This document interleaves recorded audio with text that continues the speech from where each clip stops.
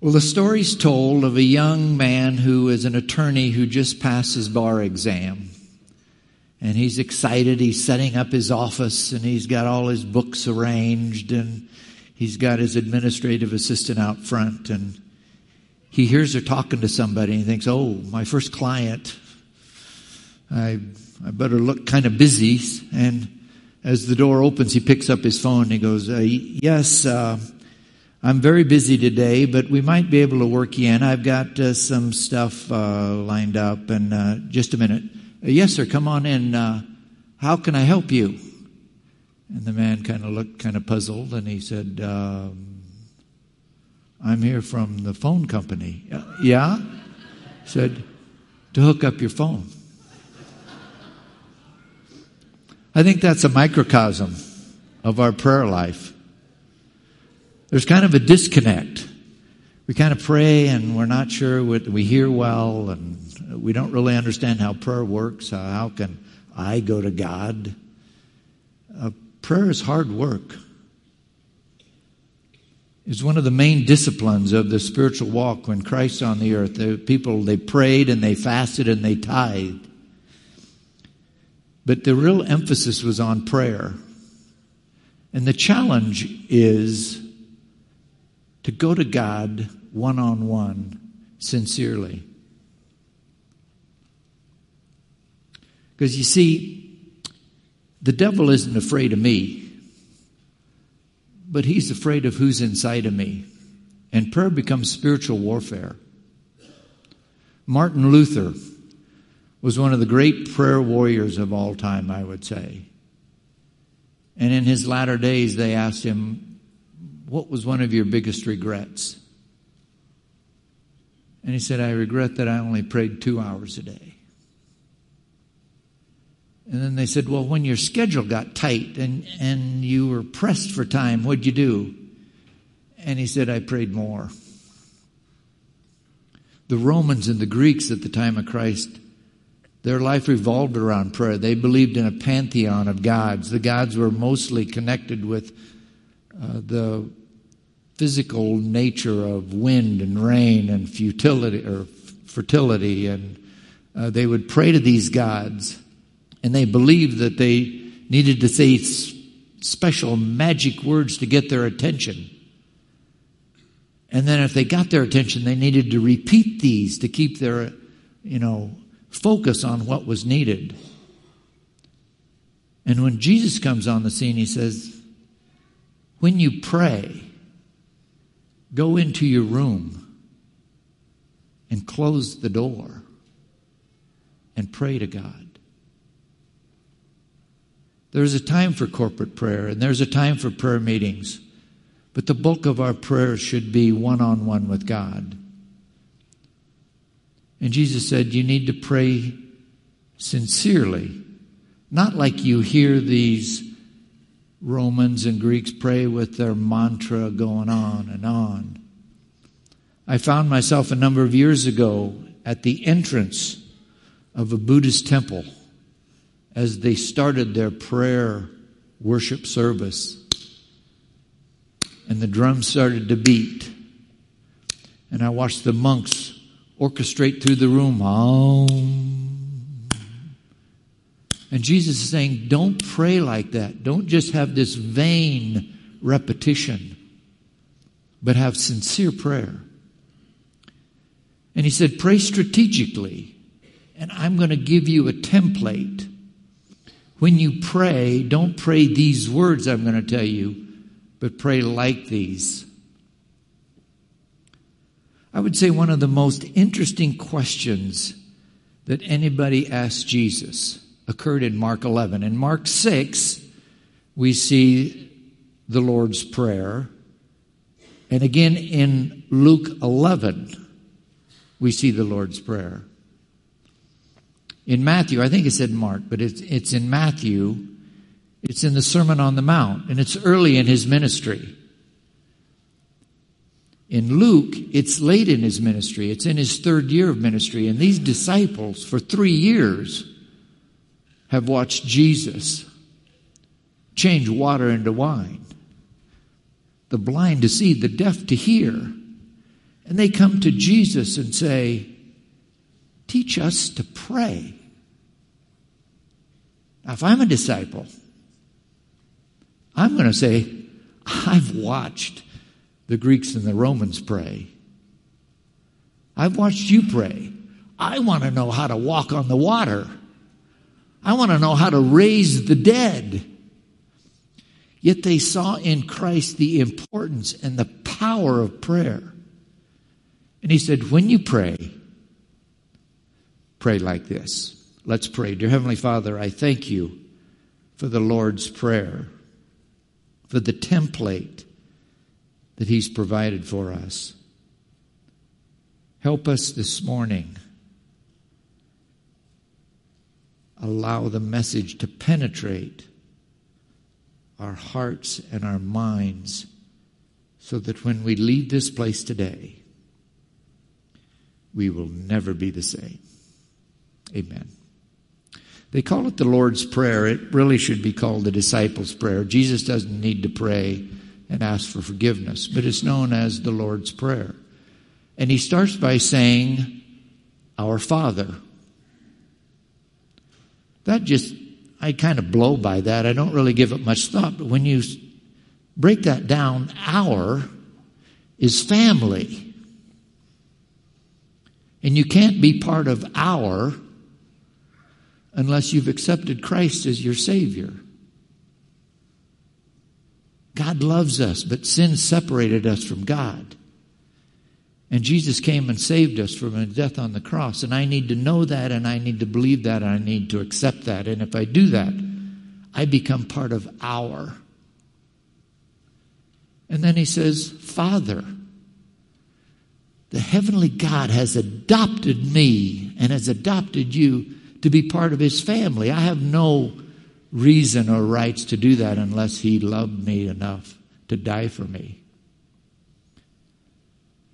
The truth be known, a Jew at that time didn't dare utter the name of God, let alone call him Father. If he did, it would be blasphemy. If I'd been one of those disciples, I'd go, whoa, you can't say that.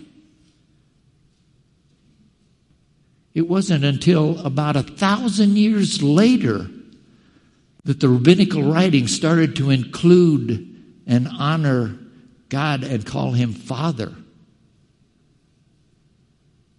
It's blowing their mind away. I can go to God and call him Father?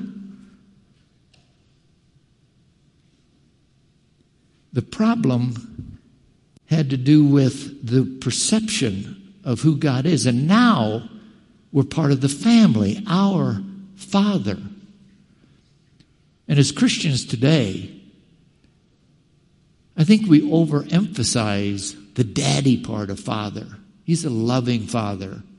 We can embrace that. But we kind of shun away the fear of God. We come to service casually. We take our worship kind of haphazardly. There needs to be a healthy fear of God. When we say our Father, we recognize we're adopted, we're family, we're not alone. We have a God who has adopted us. Then it's interesting to me that he says, who art in heaven? I mean, yeah, where do you think he is? But I think he added that because the Jews at the time would think, he can't be possibly talking about God in heaven because I can't even mention his name. He said, no, the God we're praying to is the omnipotent, the omniscient, the omnipresent force of the universe. He says, do you not know? Have you not heard? Has it not been declared to you that he sits on the circle above the earth? He created the universe and the stars and he numbered them. We're praying to the God that's above all names. Then he says, hallowed be thy name.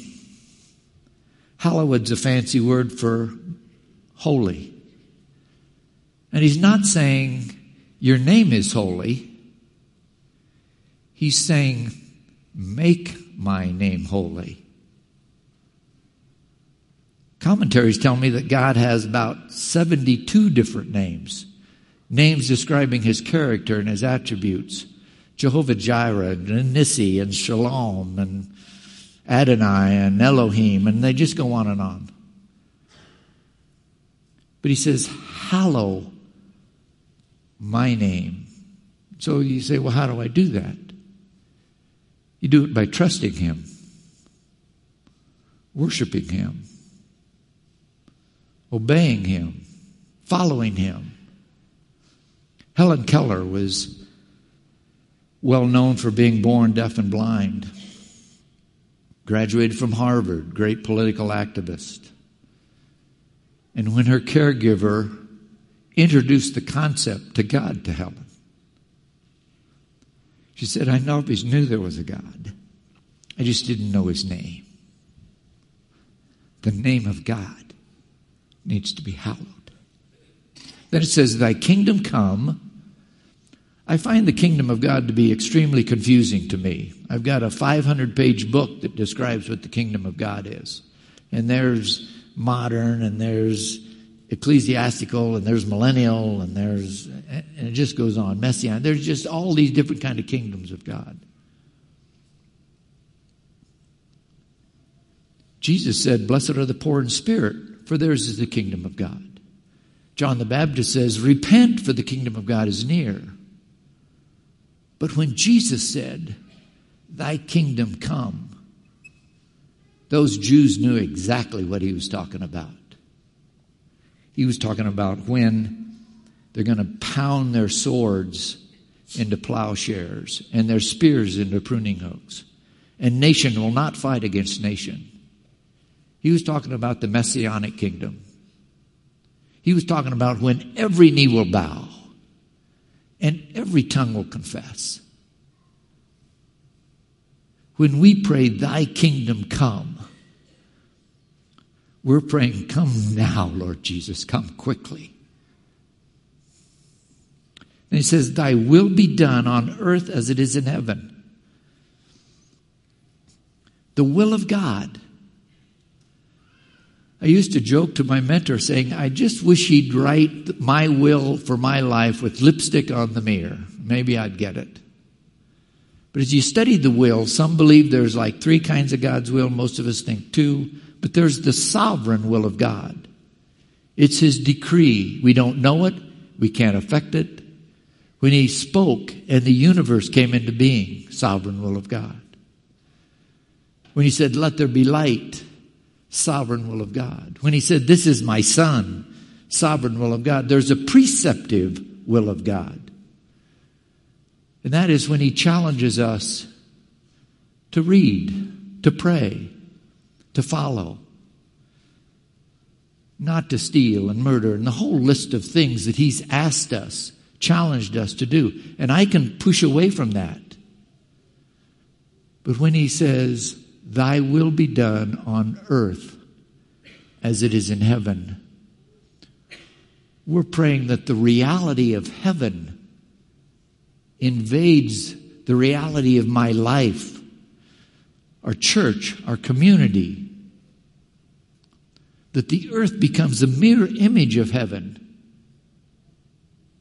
in the classroom, in the boardroom, in the locker rooms, and that the manifestations of God, his glory, becomes part of our community. We're praying that his will, which is done perfectly in heaven, is duplicated here on earth. And then the prayer or the template shifts a little bit. And he says, give us this day our daily bread. And I think the men or women who have gone before us that made the acronym for prayer of ACTS, A-C-T-S, took the Lord's Prayer and said, okay, A is adoration. I should start my prayers by hallowing his name. And C is confession, and I'm going to pray for forgiveness of my sins. And T is thanksgiving, and that's what he's talking about. Give me this day. I'm not praying for tomorrow. I'm not praying for next week. I'm putting my trust in him right now. the very air that we breathe. Do you know the complexity of that? Oxygen. There's about 20% oxygen in the air. We breathe in, it comes in down our windpipe, trachea, down in the bronchioles, down in these little tiny microscopic sacs in our lung. And everything has to be just perfect.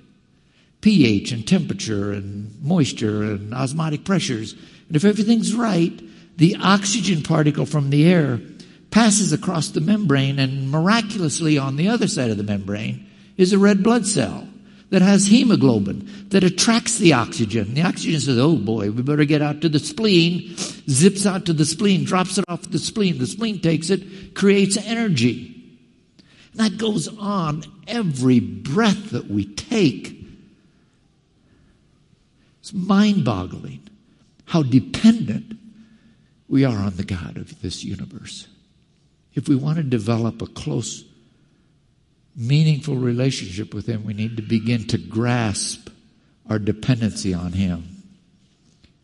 Jesus says, don't worry about what you're going to eat or drink or wear. The world worries about that stuff. I want you to seek me and my righteousness first. And then all these things will be added. Then he says, forgive us our debts as we forgive our debtors. Stories told of a priest in the Philippines. He's an older man, and somewhere early in his life, he'd committed a sin that he just couldn't forgive himself for. He'd prayed to God. He knew he was forgiven, but it was there always.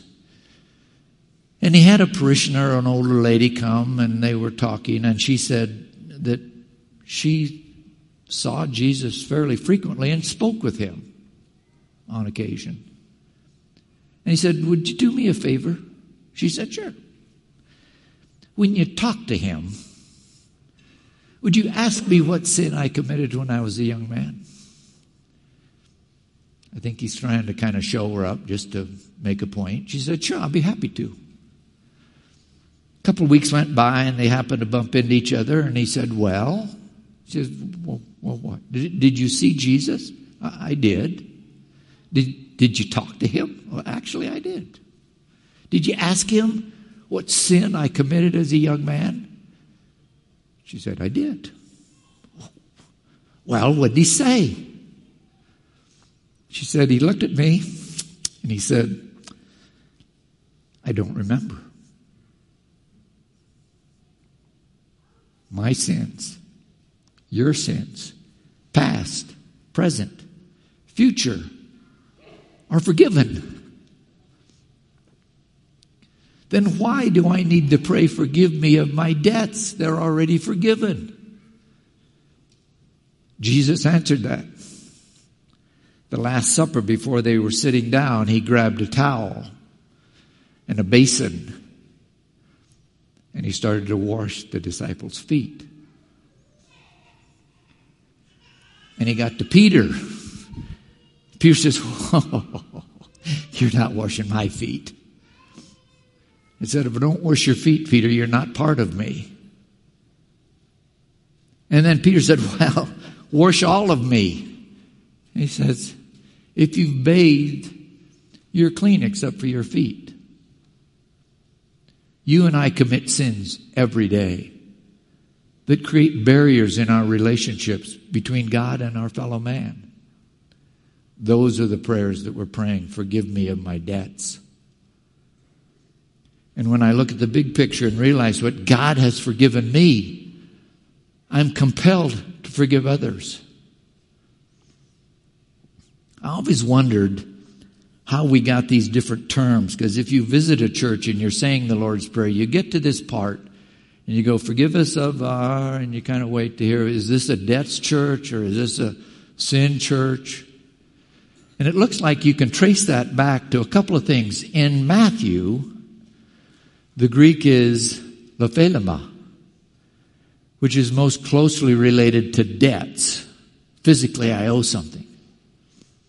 In Luke 11, it's harmatia, more closely related to sin. And when they were doing those translations in the 1500s, some churches kind of landed down on this side and some kind of landed down on this side. And there's some subtle differences, but for the most part, whether you're praying for your debts or your transgressions or your sins, they're all about the same.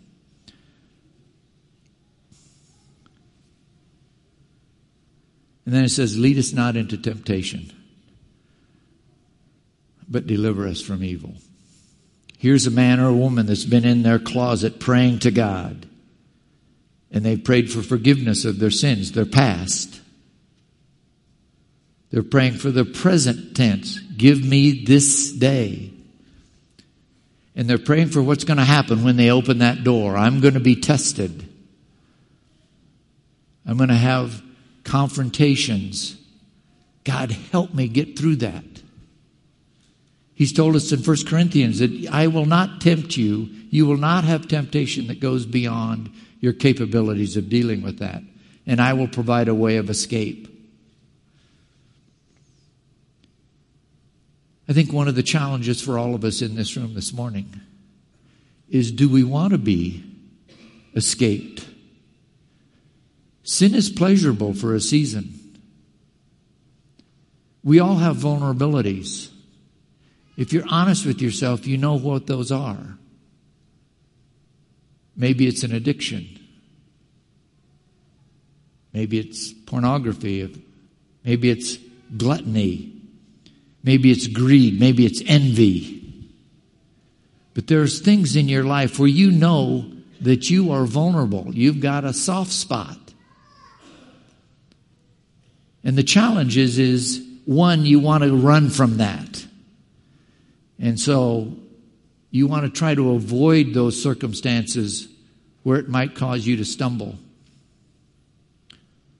I've got a friend who's in the ministry. He admits he has a problem with pornography. When he travels, he does not turn the TV on in his hotel room for fear it might land on an HBO or X-rated show. Avoid the best you can your soft spots. But be prepared. Have a strategy when you encounter them. The psalmist writes, how can a young man keep his way pure? He says, he has treasured God's word in his heart that he might not sin against thee. Have a strategy when temptation arises. And then he concludes, for thine is the kingdom and the power and the glory forever. Most scholars think that doxology was added on. Jesus probably didn't say that, but it's a great way to finish that prayer. You start with God and you end with God. We started it a few minutes ago that we had a disconnect on the phone. Prayer is difficult. It's a difficult dimension of our lives. We're to read, be in the Word. We're to pray. As disciplines, we're to share the Word. We're to fellowship with one another.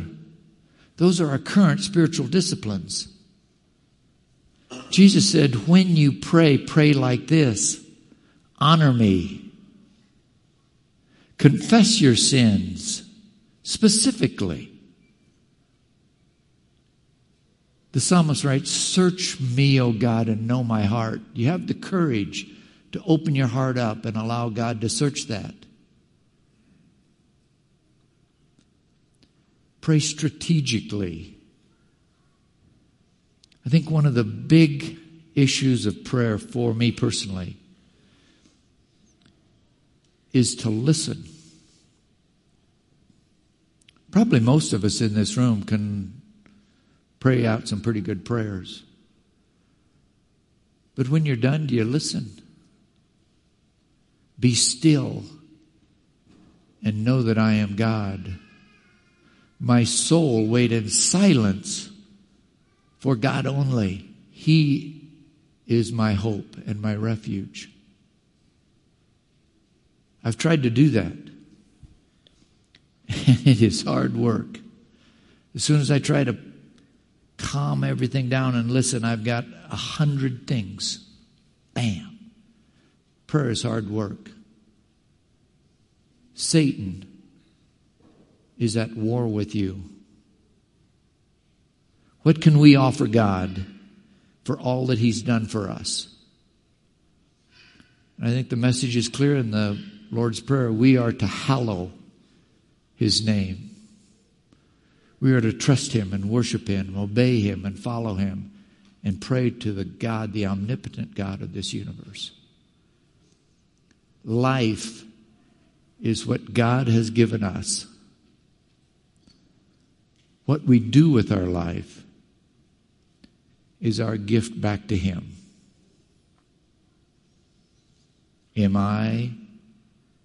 Are you hallowing His name? His name is the kingdom. His name is the power. His name is the glory forever. Amen.